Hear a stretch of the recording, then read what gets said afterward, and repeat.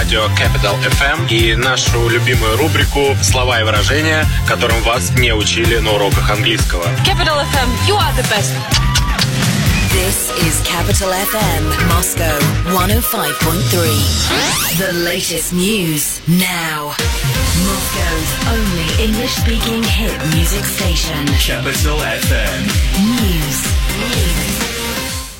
Zenit St. Petersburg striker Alexander Kokorin and Krasnodar midfielder Pavel Mamayev will spend Christmas in prison after being remanded in custody to await trial on charges of assault, which occurred after a night spent drinking. The pair were detained in October over an alleged drunken attack on a civil servant in a Moscow cafe and a separate assault on a driver earlier on the same day, the latter leaving the victim with brain damage after suffering a series of blows to the head. In other news, Khovrina station of the Green Line of the Moscow Metro will be closed this weekend to allow the newly built Belomorskaya station to be connected to the system. Khovrina station will be closed to passengers on the 8th and the 9th of December. Services will be back to normal at 5:30 a.m. on Monday. Belomorskaya metro station is expected to open by the end of the year. Utility prices in Moscow will rise on average by 1.7% from January as a result of inflation, according to an Interfax news agency report. Moscovites are expected to pay 1 ruble and 19 kopecks more per square metre for general building repairs. Also, the cost of heating, electricity and gas will rise by up to 4.5%. If you want to shoot fireworks off yourself over the New Year holidays, there is a total of 38 specially designated places to launch your own fireworks in Moscow. Only 2 launch sites are located in central Moscow in Tagansk and Krasnaya Presnya parks, while the rest of the sites are in the outskirts of the capital. Victory Museum of Moscow will open an exhibition of old and antique Christmas tree ornaments on the 21st of December. The display will feature more than 500 exhibits dating back to the 18th century, from traditional baubles to small glass figurines. Traffic. It is currently 5 points out of a possible 10 on the roads. Driving time to and from Vnukovo Airport is about 1 hour and 10 minutes both ways, 15 minutes to Sheremetyevo. About the same to the city, over an hour to Domodedovo. 1 hour and 5 minutes from the airport to the city centre. Weather. 8 degrees Celsius in Amsterdam, 9 in Dublin, 2 in New York. It is cloudy here in Moscow, the temperature hovering around 0. That's it from me, Yulia Bokova. Do stay tuned for more. Capital FM, Moscow. Capital Sports with Alan Moore. Ladies and gentlemen, boys and girls, it's Capital Sports here on December. Oh my God, it is December. It's hard to think that we've already got that time of year already. As I say, Game of Thrones, winter is coming, but winter is well and truly upon us here in Moscow, because last week we froze our little selves almost to pieces covering the Galatasaray game, of course. A huge win for Lokomotiv Moscow sets them up with a bit of a chance now to get into the Europa League stage next year, but again they have to go away and win in Germany against Gelsenkirchen. I better say that my name is Alan Moore. This is Capital Sports, live and loud from Moscow. We have a terrific show coming up. We gave a teaser out last week with something that we're going to bring up and go into a little bit more detail about, and that is a person who stood astride the world of cycling, claiming to be free, fresh and completely clean, but not always as it seems, as we found out ourselves with our own investigation. Okay, so coming up in the show today, we have a chat about Russian football, English football, of course, as well. We will also then catch up on some of the stranger elements around the world of sport. I am on my own, as I said, so I will have Peter P and Alex B. They'll be phoning in. Andy McLean, of course, will be on the phone as well. But first, we're going to go all the way to 2 men, to Mr. Andrew McLean. Andrew Flint, my goodness. Andrew, how are you doing? Not too bad, thanks, Alan. Looking forward to a busy night tonight and the weekend coming up, but not too bad over here, thanks. That's very, very good. Listen, so we've had a week of European week behind us. We have, of course, then obviously tonight we've got the Russian Cup. But listen, I'm just looking at United's performance, point of view and how people are losing faith and so on. You know, I mean, if you're rating it out of 10, how did United perform? I'll give 2 reasons. One, for Mourinho's end of it, picking a midfield 3 with 3 defensive midfielders, effectively. That gets, I don't know, maybe a 3 or 4, but the players that were on the pitch, Fellaini is proving to be a player who actually wants to play for the club. I mean, I know this is getting fairly desperate, but that's a valuable thing at the moment. So, on an individual level, some of the other players would have been better, but it was a very, very uninspiring, middling performance at best. Look, I don't need to be disparaging to young boys, but they're not Juventus, they're not Valencia. At home, we should be destroying a team like the young boys, and it was injury time till we could get the winner. So, disappointing. I mean, there was a decent crowd in, like it was over 70,000 people in at the match.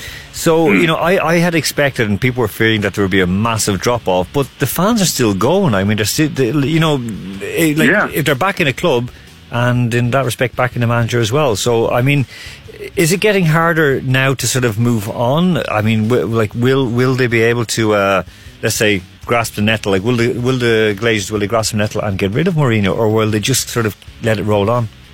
Well, I think you make a very good point. I expected there to be a drop-off for this sort of thing, but there hasn't. There is a large portion of United support that are using it as a bizarre opportunity to prove their worth as fans, as if to say, look, we're backing our manager, other clubs, other fans don't, they chant Wenger out at every opportunity, for example. And I think they're doing themselves a disservice, because that's proving the opposite, in my view. As a fan, you have to hold the club accountable in your own way, and I don't think these fans are doing that. So the Glazers, in their position, is getting stronger. They'll think, well, look, there's still support for the manager, therefore we won't pay millions to get rid of the man. I think it is going to get more difficult to relieve him of his duties. I don't think Glazers want to anyway, but they'll use this as a reason to back their backing for him. Well, I mean, okay, if we look at that, I mean, the last time when there was that kind of yanks out and so on, they didn't want a takeover. A bunch of United fans went away and set up their own club, FC United of Manchester, who are, they moved up the ranks and so on, and they did well. Why is that not there right now, Andrew? Because, I mean, it wasn't too long ago that FC United were a thing.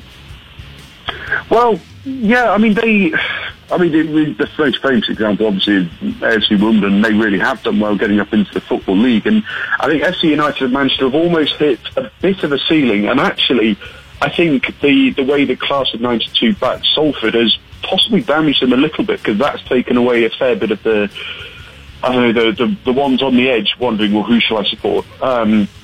So that sort of movement at the time was, in my opinion, very justified. It didn't matter how far up the league they went, because it wasn't trying to replace a club that they felt had been stolen from them. They were just simply, we just don't want to be part of that anymore, what the Glazers had turned the club into. And at this stage, it's I don't think their agenda is the same. I don't think it's, well, we're not trying to compete, because nobody ever could start a club from scratch and compete with Manchester United. But that element of support that seems to be building at the moment, it would disappoint me as a neutral. I mean, if I was a Liverpool fan, I'd laugh at it, of course. But you'd want fans, like I say, you want the fans' role, in my view, and they do have a role, is to hold clubs accountable, and they're not doing that. Well, I mean, if we look at it just here at home here in Russia, I mean, Spartak fans, I mean, they might whinge and mouth off, but at the same time, they still turn out and they still, they'll whoever comes in with money, they'll be like, oh, lovely, lovely, lovely. Like, they're kind of like these, pretty young girls on the side, and then some rich guy rolls in with a jag and a wallet full of cash, and that's it. They're smitten. I mean, but that's a lot of the football fans. There's very few football fans who would actually stand up against it. And even as we're seeing in Germany, there isn't that sentiment as there. Well, there never was a sentiment really, because usually football fans just want success. Yeah, it's perhaps what I'm really getting at is that I think this is what football fans should become. I think one example, I know you mentioned Germany. One thing I like is how the German fans protested against the Monday night fixtures in the Bundesliga, and I think I'm right in saying that they either are going to stop that in the future or have already stopped it in the top flight. That sort of thing is sort of, well, that's what it should be there for. I think a lot of the noises that Liverpool fans have made in the past with previous American owners have made their situation uncomfortable enough for them to want to get out, and they've got in much better owners. That sort of thing are examples of where fans can do enough. But I agree with you, Anne. You're right. It's actually very rare to find examples of that. But for a club of our size, I can't understand how it's not possible. Yeah, I mean, in fairness, I mean, United have always been that club who had great potential. They never took off, and then all of a sudden, then money did come in, money did push them ahead. But there is that element in the fans who really, I don't know, they have a very, very weird vision of how it works. Okay, looking back very, very briefly at last week's Champions League action, just want to pick it up. I mean, CSKA Moscow gone down 2-1. We didn't really speak about them last week, but it was kind of a bit of an embarrassment. Losing at home to Victoria Pilsen, that's a terrible loss, isn't it? Oh, so it was devastating, absolutely devastating. I mean, on a number of levels. I mean, this could have been potentially one of the famous campaigns in group stage, recent memory at least, for CSKA, because we all know they're never realistically going to challenge the Champions League at all. I mean, there's no shame in that. But that performance against Real Madrid, the performance against Roma at home, both of those they were fantastic. They were exhilarating performances. And I actually think, for the large part, against Pilsen, the youngsters who have come in, they again were full of energy. They looked confident on the ball. It was just in that final third. But just on paper, the result is, oh God, like I say, it's such a galling blow, because I think realistically that's them out of Europe altogether. And it's just such a shame. This was a side at the beginning of the season and I thought would probably struggle to even qualify for Europa League. You did say that. You actually said that even with the the retirements, the players they lost, with the changes, with the financial issues that they faced, and bringing young players back in from loan, but they've really done well. I mean, they've got a very good coach, a coach who I rate very, very highly. And it's good. But listen, looking down, then we had, of course, we were out there covered with Capital Sports out at the Ergide Arena when Lokomotiv finally got some points on the board.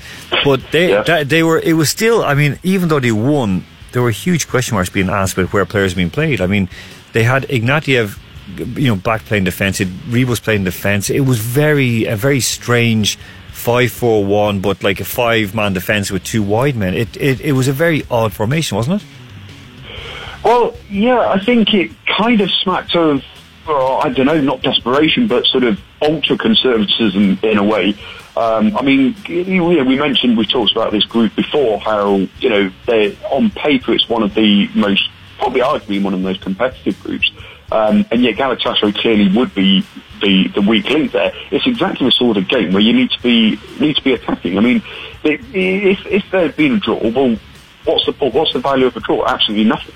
They needed to go for the win, and in the end, 2-0 is a decent result on paper. But I agree with you. Alan. I think having the likes of Zhemaletdinov coming back to Loco, I was hoping to see more of him. I don't know if he's injured or struggling with confidence issues or something, but I would have liked to see him have a shot, perhaps. I don't know. It's just that more adventure was needed. Yeah, I mean, they brought on Boris Frottenborg at the end of the game for the last 4 or 5 minutes, and there was a huge, I mean, the cheers are in the stadium, 14,000 people in the stadium, huge reaction to it. I mean, fair enough. I mean, I think Boris is, and I've written this before, he's good enough for some clubs. I mean, okay, he's getting older now, but I remember seeing him back in the day, and about 6-7 years ago, and he was moving around, and I was like, he could do a good job at, for example, if he played with a Premier Division team in the League of Ireland, he'd be an outstanding player. But in Russia,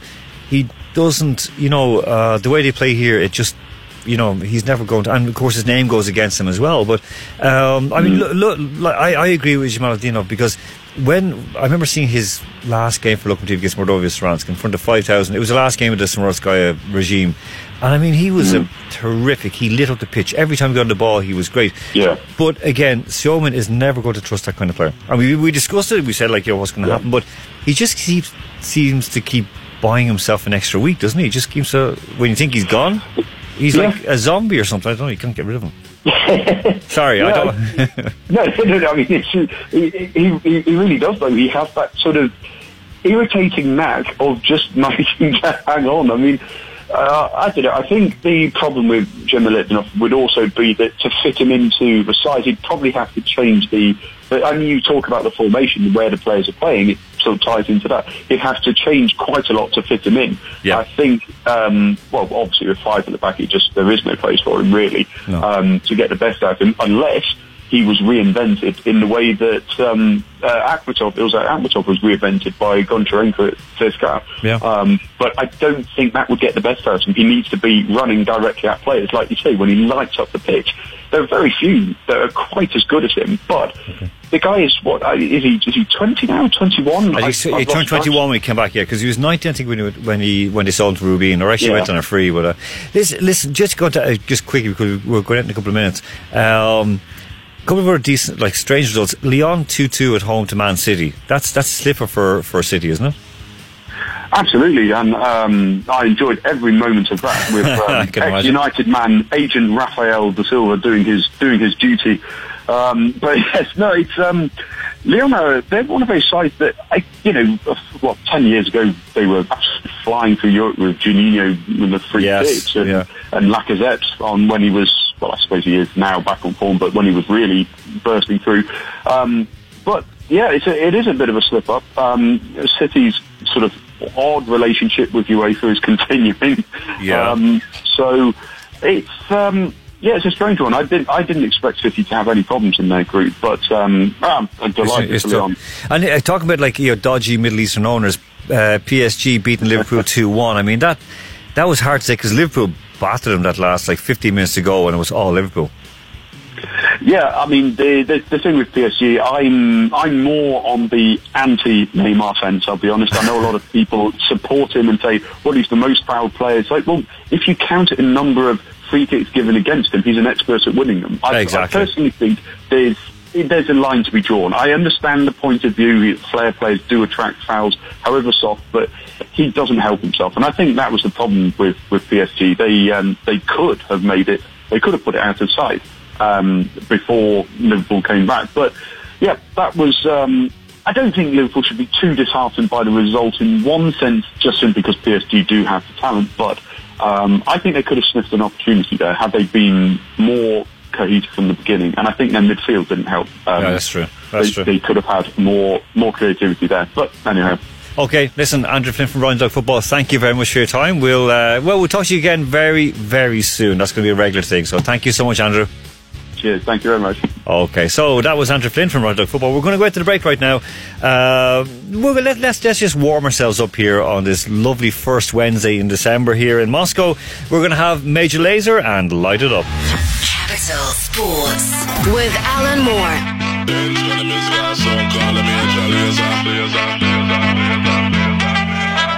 Stand up like a soldier, baby. Yeah, I know you built like that. Gun it like a holster, baby. Show them say you're wicked like that. We live where the war is raging, chasing our crazy dreams, hoping that the bridge won't cave in. So now we'll let it all go free. Give me the thing, I made me rockin' at the dance. Give me the thing, I made me rockin' at the dance. My shit don't like stepping at the dance. Give me the thing, I made me rock. Give me the thing, I made me rockin' at the dance. Give me the thing, I made me rockin' at the dance. My shit don't like stepping at the dance. Give me the thing,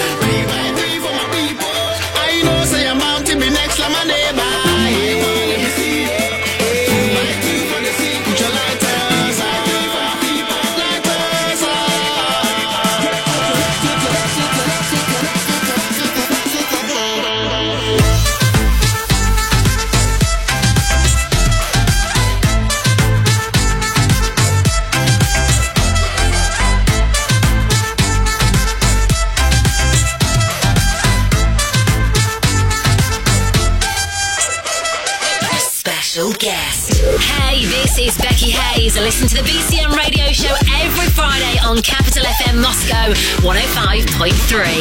Every Friday at 1 a.m. on Capital FM Moscow. I like the way you do your Capital Commercial. Возникли проблемы? Являетесь обманутым вкладчиком? Задерживают зарплату? Не выплачивают алименты? Страховая не возмещает ущерб? Проблемы по вступлению в наследство? Земельные споры? Конфликты с застройщиками? Некачественно оказали услугу? Внимание! Городской департамент защиты прав человека проводит бесплатные юридические консультации и предоставляет весь спектр юридических услуг. Позвоните по телефону и доверьте свою проблему профессионалам. 8-495-205-14-14. 8-495-205-14-14. Capital FM. Back to the music. Now. Capital Sports. With Alan Moore. Okay, welcome back, folks. Part 2 of Capital Sports. It's Wednesday, December 5th here in snowy and cold Moscow. It hasn't turned to slush yet, but that is coming up quite soon. Right, so we had Andrew Flint on the last part, and we got a message in the meantime just asking, what do we think here? Well, it's you, I guess it's me. What do I think should have been done when there were petrol bombs being thrown at the AEK Athens game with Ajax Amsterdam? Of course, Ajax won that 2-0, but there was terrible incidents during the game. Both sides at fault. UEFA fined both sides and are investigating as well. I mean, it looked terrifically dangerous, like when you have a petrol bomb being thrown inside a football stadium. I've only seen it once before at a game with it was Dundalk and Linfield, when I saw a Linfield fan with a glass milk bottle filled with petrol, and he lobbed it over a fence. Now, people said that they didn't think that happened, but it did, and I saw it myself. I also saw it as well when Derry City fans came to Dublin and they started stoning Bohemians fans or something. It was like very, very strange in the late 80s, but that was Ireland at the time. Now, in just a minute, we're going to go to Alex B, because he's away. He's after gathering us some information for us. Another little bit of information as well from last week's football course against the Lokomotiv Galatasaray game. One thing that was brought up was that why do we not play more, let's just say, pump up music? I say, well, I thought we did. So we'll play out the song with a real pump up one, and we've gotten it from a movie. And I think we will have a quiz next week. If you can tell us what that movie is, write into us. What was that movie? Write into us on Capital Sports. We'll give you a little bit of a prize. Okay, we're going to go right away to Alex B, who's on the phone. Alex, how are you doing? Oh, I'm fantastic. How are you? Very good indeed. Listen, Alex, we're going to go through fairly, a couple of small little interesting things that you wanted to bring up. One was about a team in Ireland called Ballybrack FC. Something strange happened there last week. All right. They for all those of you that didn't know this happened, so from what I understand, they wanted to have a game. Oh, sorry. They wanted to get out of a game, and they couldn't find a better excuse than to fake a death of a player. Hold on. They didn't want to play a game against whoever it may be, and they said that one of their players died. Yeah, and they didn't tell. They told him that they're going to be like, "Hey, listen, we're going to say that you got in a car crash, whatever." And he thought they were going to say, "Hey, he got injured." And, yeah. So okay, go on. So he was watching the TV or whatever, and he just saw a coverage of his death, pretty much. I don't know. So you must really not want to participate in a game if you're willing to go with that part. I mean, come on. I mean, there are players sometimes on a team. I mean, we know them on the Moscow Starmen, so we would like to kill, just to put them out of misery. But at the same time, so this team in Ireland, Ballybrack, they're playing I think the Leinster Senior League it will be, and so they faked the death of a player, but there was another twist as well, because he wasn't an Irish player and he wasn't in Ireland at the time. Right, yeah, that's true. He was a Spanish player, and I think he doesn't play for that team anymore. So, all I know is I find it strange why he's so fine with it, because he kind of laughed it off. I know that if this was happening in a bigger league in the NBA, Premier League, NFL, if this was happening in the States, there'd be 30 lawsuits going on right now. I don't know what. Could you imagine if that was I don't know, Steph Curry doesn't want to play for the Warriors or something like that, or the Warriors want to play against the right? No, and they fake Steph Curry's death. Not in sports, Alan. Can you imagine if Capital FM didn't want to have like a show this week, so they tell you that like, hey, we're gonna pretend that you died, and well, actually, no, hold on, Alex, you're getting too close to the bone, because don't give them excuses to get us off the air. They will use it. I can't say that my I remember one time at the end of, there was a teacher parent meeting for my sister in her class. And my parents went in, and the teacher was sitting there kind of smiling on her face, because my sister apparently had killed off 3 grandmothers, 2 grandfathers, a brother. And she basically was skipping school and saying that this person died. My mom broke her leg. It was like, we're the most unfortunate. It was like kind of like, oh my God, Game of Thrones in our family. It's different. It's much different on this professional athlete level. That's true. And there was what I forgot to mention, there was actually, they had a silence, they had a moment of silence for go away. This player, he's alive, home, and wow, So other teams are having a minute's silence in his memory, and he's just sitting at home watching this on TV. Yeah, and every team in that league posted a tweet saying that they're condolences to the players' families. Oh my goodness! Listen, moving on to something a bit more serious. You have a bit of an update on that whole Sergio Ramos doping thing, where he was refusing to take tests and so on. So what was happening there, Alex? Oh, here's way more different, because he's actually a player for a big league, for a big team. So yeah, honestly, we've seen this story several times. This happens very often. They say that he has doping. He say that he doesn't. He posted a giant I don't know what it was. He posted something on Twitter or whatever. He said that he's against doping. He would never do that. And so the first time he failed. The second time he took a shower before his blood test, and they say that it's against the rules. Oh. So I don't know what's going on here. Well, I mean, yeah, I think in Spain, as far as I know, taking a shower before a drug test is avoiding a drug test. So okay, well let's watch the spaces. I know you'll keep an eye on that. So anything else wilder exciting with you? Yeah, I want to ask 1 second.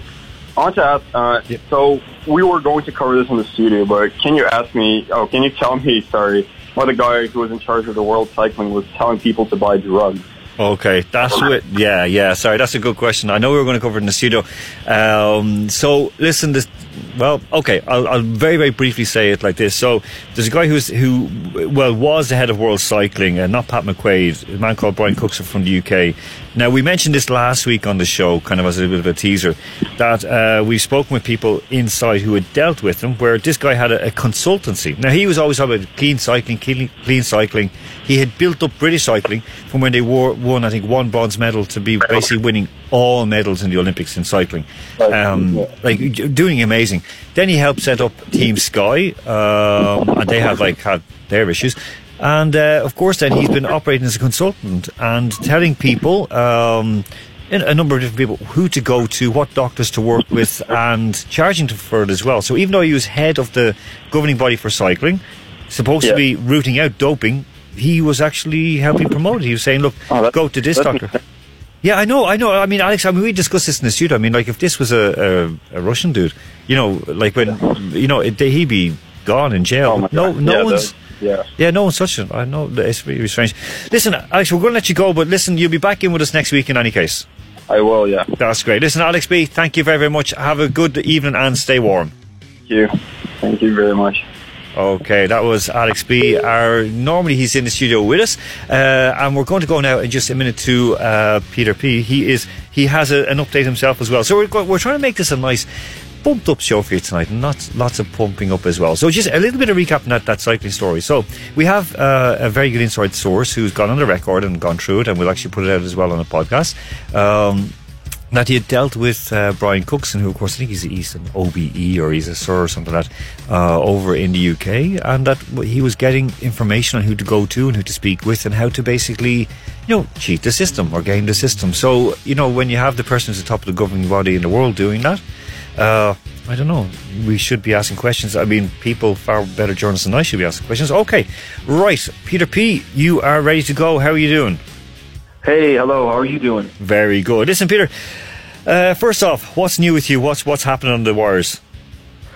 So, recently, well, I've been I'm doing an internship right now at Ukraine, and I've prepared a very cool story for you actually. Cool. Okay. You know that like everybody thinks it's pretty easy for big clubs to do away games. Well, it actually turns out it's not. It's actually a lot goes into that. So basically, when they say a pro team, I don't know, Arsenal, Liverpool, or Spartak or local team, they travel away. Yeah, like a team with big budgets, like Man United, Chelsea, or Real Madrid. So, I've heard a couple stories working at the hotel. For example, recently, Man United, they played CSKA last year. Yeah, I think I was at the game in October. Yeah. Yeah. So people have me they were telling me stories of how so much needed to be done in order for them to come. And every point had to be met. I believe because the players the food is just it's insane how much time and goes into preparing all the food because they have set meals for every meal. They have even snacks. They have set snacks that they need to be that need to be cooked. And what's interesting is actually the food needs to be cooked in the way that they want to actually. Because I remember somebody told me for one of the meals, I think it was dinner, they had chicken or something. They need to serve chicken to players, and so they had to fly the chef from England to here just so he can show how to prepare chicken. No way! So they flew in a chef. They flew in their own chef. Yeah, of Man United. Unbelievable.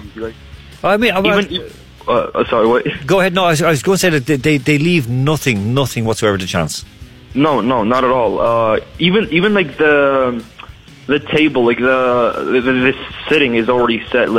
I've seen how when Atletico Madrid came, they had a set seating with they had a diagram. I mean, not a diagram. They had a picture of how the tables need to be set up. So they had one round table for all the staff, and then 2 long tables for the players. And they had, every single meal had to be with the seating, and they had to have those tables set up. It's insane. They have to have a massage room. They have to have a stretching room. They have to have a meeting room, I believe, as well. All of these, it's just, I don't know, it's just crazy to me. And I mean, in terms of with bedrooms, were there any kind of things that you wanted? Do you want Xboxes or something like that in the bedrooms? Any requirements for the players? Well, I haven't heard, but I think if the players want, then the hotel provides, of course. Well, I remember when the Hajduk Split were playing over in Ireland, they were staying in a 5-star hotel, but they made a mistake where the game was being played in a place called Talca Park, which is on the north side of the city, and the Hajduk guys who had played for, or some of the guys who played for the Croatian team, thought it was going to be played at Land's End Road, or now called the Aviva, which is on the south side of the city, and they decided to pick a hotel literally walking distance to the Land's End Road stadium, the big stadium, not knowing, or not actually listening to me when I said, no, we're not playing at this stadium. So it took, instead of what they figured would be a 5-minute walk to the stadium, it took them an hour and a half in afternoon traffic. So yeah, I guess everything comes in. By the way, what about security? Any word on security when teams are staying there? Oh, actually, yeah, good question. All the top clubs, they're very strict about their security, the security in the hotel. For example, I don't know if you heard, but before Man United played with CSKA, I think Chelsea was having an away game here, and they were staying at Ritz-Carlton while the whole the bombing craze was going on. When people would call in and say that I planted the bomb in such and such place, and yeah. And so Chelsea was staying at Ritz-Carlton, and somebody called in. Said that they planted a bomb there, so Chelsea went outside. The players went outside, and they had to stay in the cold for like, I don't know, like 2 or 3 hours. Oh my they were God. like wrapped in, yeah, everybody was saying like they were like wrapped in blankets, and like when Man United came to our hotel, they were like they asked for a 24-hour. They asked for a bus like parking spot, and the bus was gonna like stay near the hotel for like 24 hours, like the whole time they were. Just in case there's a bomb scare or something like that. They were at the hotel, just in case something like that happens, so the players wouldn't be like outside standing in the cold. Christ almighty. Everything was like thought out. Perfect. Listen, before we let you go, you have one quick thing about Rocky. So Rocky is hanging up his gloves. Yeah. Like a couple hours ago, like I checked my Instagram feed, and I stumbled upon a video when I think it was on Michael B. Jordan's page. It was just like Rocky was saying that like that he's no longer he's not gonna appear as Rocky on the big screen anymore because, well, first of all, a new story is beginning with Creed or Michael B. Jordan. So he doesn't want to. I don't know. He doesn't want to intervene in that. He's stepping away. His story. So he wants like another story to unfold. Plus, like he said himself, like he thought that Rocky was over at like 2006, and then it sort of rebooted itself. And so he says that like like my story's already been told. I'm just going to take a step back and let the story unfold. Perfect. Listen, that's basically what he said. Perfect, Peter. We're going to wait to the break, but thank you very, very much. You stay warm, and we'll catch up with you next week. Thank you. Thanks, Peter. Okay, that was Peter P. We're going out to the break. We're going to calm it down just a little bit from away from the boxing ring. We've got the script and the break even. Capital Sports with Alan Moore.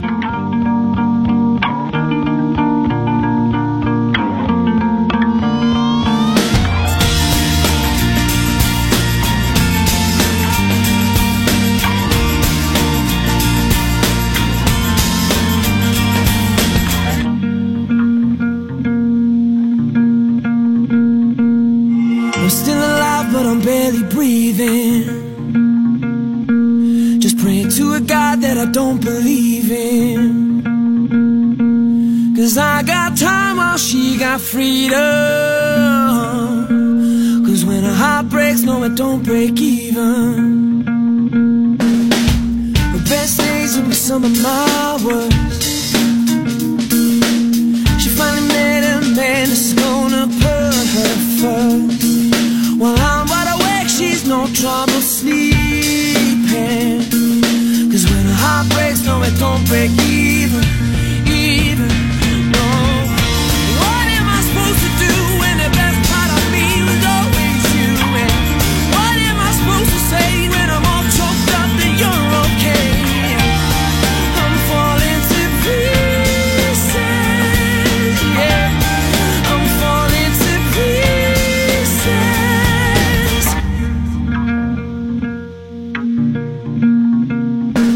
They say bad things happen for a reason, but no wild words gon' stop the bleeding. 'Cause she's moved on while I'm still grieving. And when a heart breaks, no it don't break even, no. And what am I gonna do when the best part of me was always you? And what am I supposed to say when I'm all choked up that you're okay? I'm falling to pieces, yeah. I'm falling to pieces, yeah. I'm falling to pieces. I'm falling to pieces. When the heart breaks, so it don't break even.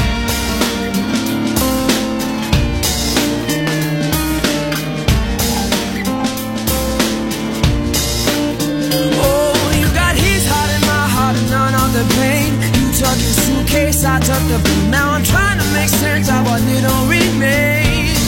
Oh, 'cause you left me with no love and no love to my name. I'm still alive, but I'm barely breathing. Just praying to a God that I don't believe in. 'Cause I got time while she got freedom. 'Cause when a heart breaks, no it don't break. No it don't break, no it don't break even.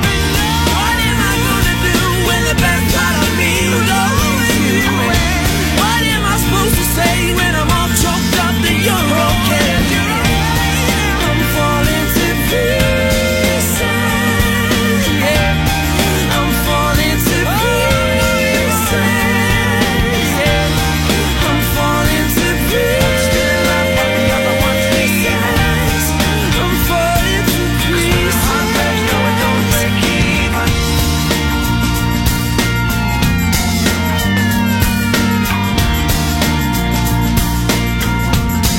Oh, it don't break even, no.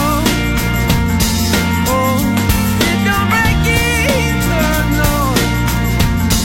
Oh, it don't break even, no.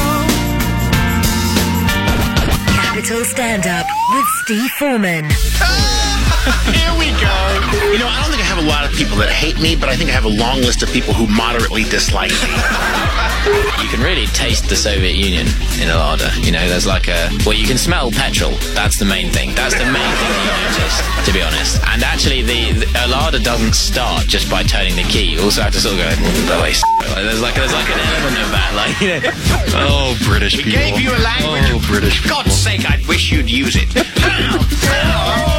Every Thursday at 9 p.m. Capital Stand Up with Steve Foreman on Capital FM Moscow.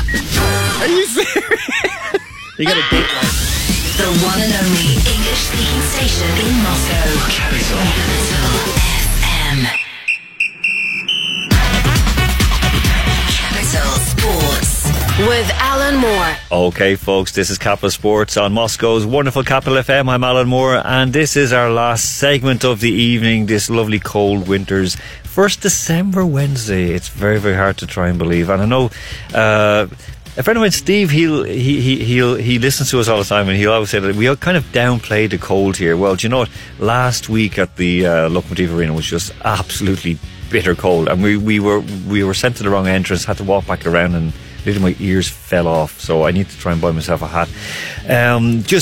While we were away, we got a couple of quick messages in. One from Masha. Masha said to us that guys, love the chat, love the descriptions of what's going on. Love to hear more about the doping in cycling. Well, I said, Maria, we have to be careful what we say, because we have named the people, we have given out the hints. We will make available the audio as well. We'll put it out on a podcast. The only problem is a lot of people aren't really interested in it, because when you're winning, like Sergio Ramos is, when you're winning, doing well, nobody really cares. So it's a bit of a problem with that. We have a message in from India, from Rahul. Rahul, yeah, it is. It actually is from India, not from Moscow. So Rahul says that, guys, when will you cover some cricket? Good point. You know, it'll actually warm us up, and we will cover cricket. I think next week we probably will have a little bit of a chat about it with Andy when he's in the studio, because he's not in the studio, but we'll get him on the phone in just 1 minute. So all is going well with us. And just a quick word about the KHL. CSKA, they're top of the Western Conference. They're well in pole position to qualify. Now, they probably won't, because of course we know that after Mobilis, they are from Yekaterinburg, they are flying, and they are the most devastating team. We were told by Julius Gudacek, who is the Slovak keeper for the Spartak Moscow team. He said that they are just absolutely awesome, even though Spartak beat them. Then in the top 8, so in the playoff positions, we also have Spartak Moscow and Dynamo Moscow. So they're doing quite well. They're hanging in there. The only problem is Vityaz, who are in Moscow Oblast. They are just outside the playoff zone right now, but they have a chance to catch up. Right. One more. Oh, actually, we got another quick message in. So one more message in is that we're asked about last week. We kind of touched on the Martin O'Neill subject, being fired, and a new man coming in, of course, Mick McCarthy. I think we will actually ask Andy McLean about it. So we'll go straight away to the phone. So Andy McLean, how are you doing? Good. How are you, Alan? Good. Listen, we had a question in. It's from a Paul, whoever Paul is, and he's in Moscow because it's Paul, your number is 985 plus 795. So this is for you. So Paul asks, we touched very briefly last week on that story with Mick McCarthy coming in and so on. I actually missed, because I had to listen back to it, and I missed the joke you said about Robbie Keane loving every team that he's played with, that he's supporting from childhood. I actually missed that. I was actually smiling, and then I missed, oh God, yeah, because there's also a case that every time he goes to Stephen Bradley, who of course was a guest on our show, the Shamrock Rovers boss, every time we went to train with Shamrock Rovers, people say, oh, when's he going to sign for Shamrock Rovers? But listen, looking at it now, with a few, with a week now that's passed, what do you reckon? I mean, is Mick McCarthy, is he a good fit for Ireland? Will he, kind of make them competitive again? Well, as we mentioned last week, I think in many ways he is a good fit. He might seem like a bit of a strange appointment, but I think in terms of what he did at Ipswich and what he's done at other clubs where they haven't had money to spend, and going on to the international stage, he obviously can't spend any money. I think he's always done a good job of rallying players round and making them commit to the cause. And international football, especially now when perhaps a few of the players aren't actually Irish or perhaps don't want to play in friendlies, I think that's really a really important aspect of getting players motivated. Okay, where we're looking at people, I heard Eamon Dunphy going on as usual and saying about how much he's been paid and so on.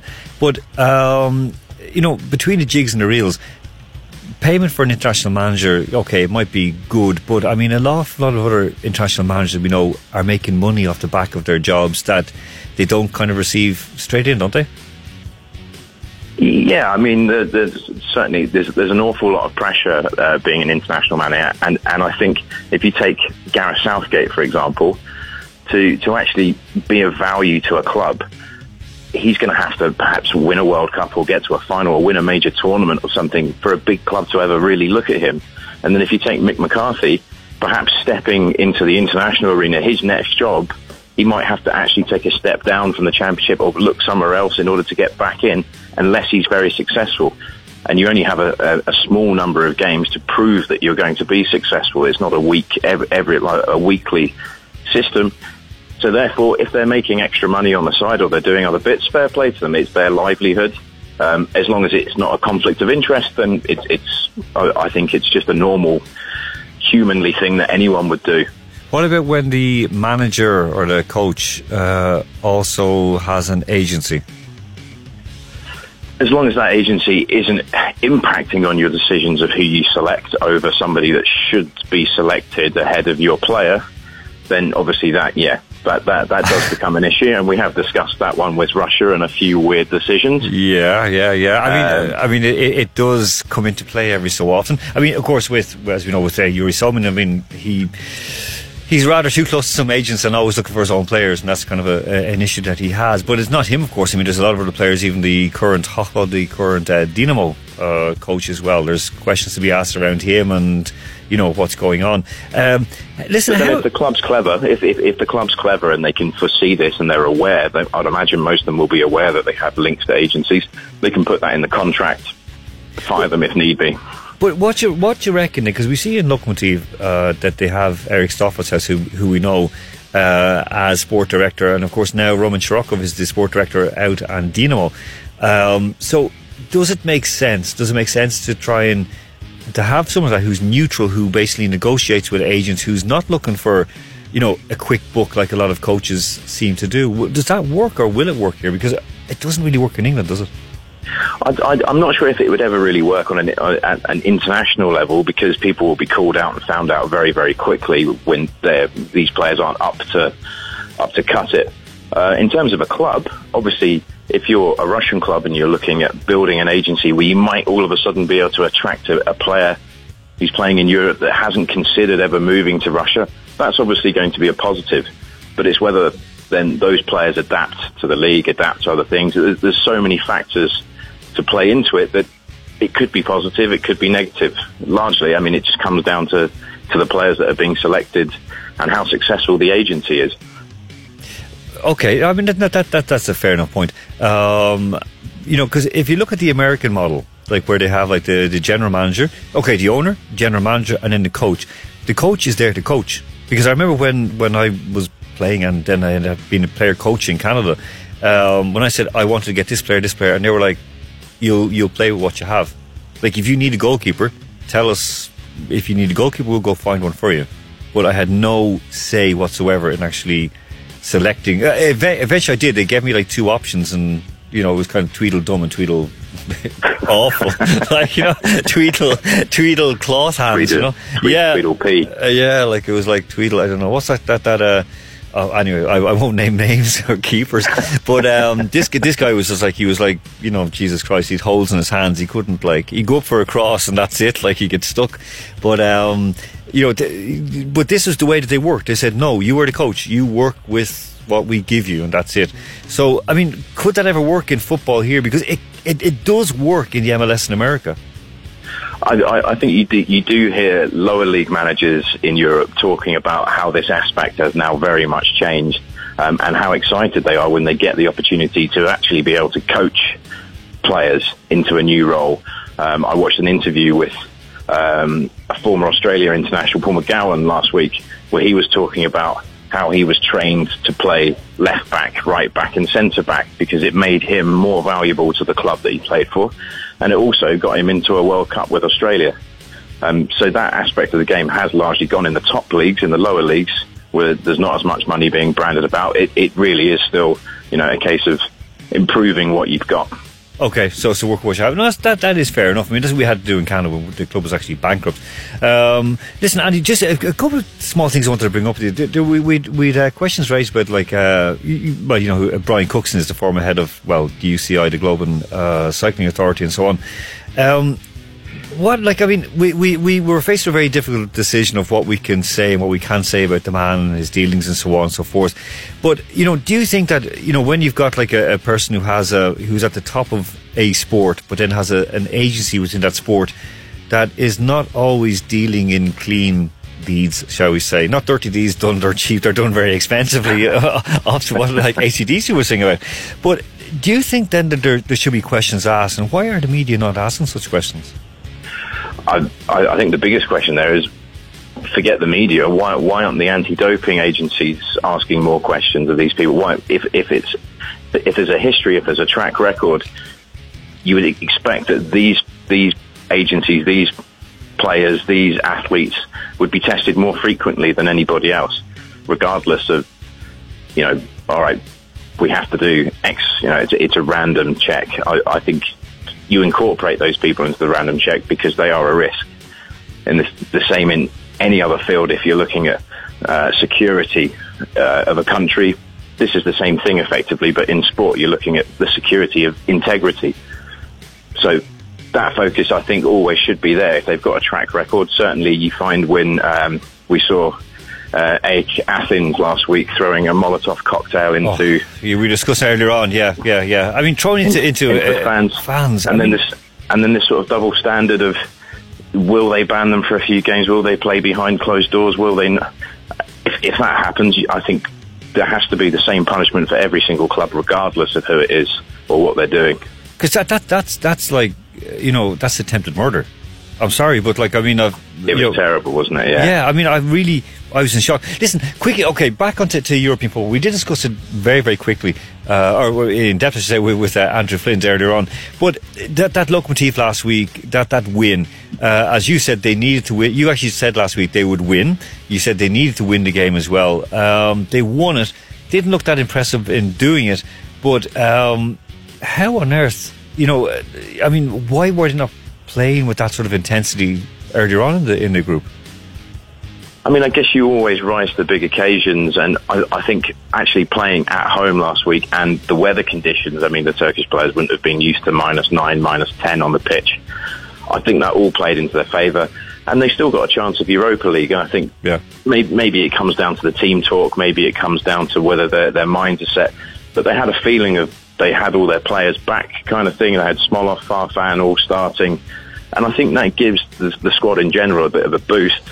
And obviously it was their last home game, and I think they wanted to sort of say it, give some pride back to the fans after disappointing results, really. Yeah, I mean, in the minus 10 temperatures, I mean, there's over 14,000 there, so it was a damn good showing from Lokomotiv fans. Well done to them. Listen, come this weekend, just very, very quickly, just looking at the Russian league alone, CSKA home against Yenisei, so hopefully CSKA won't suffer the same fate as Dynamo.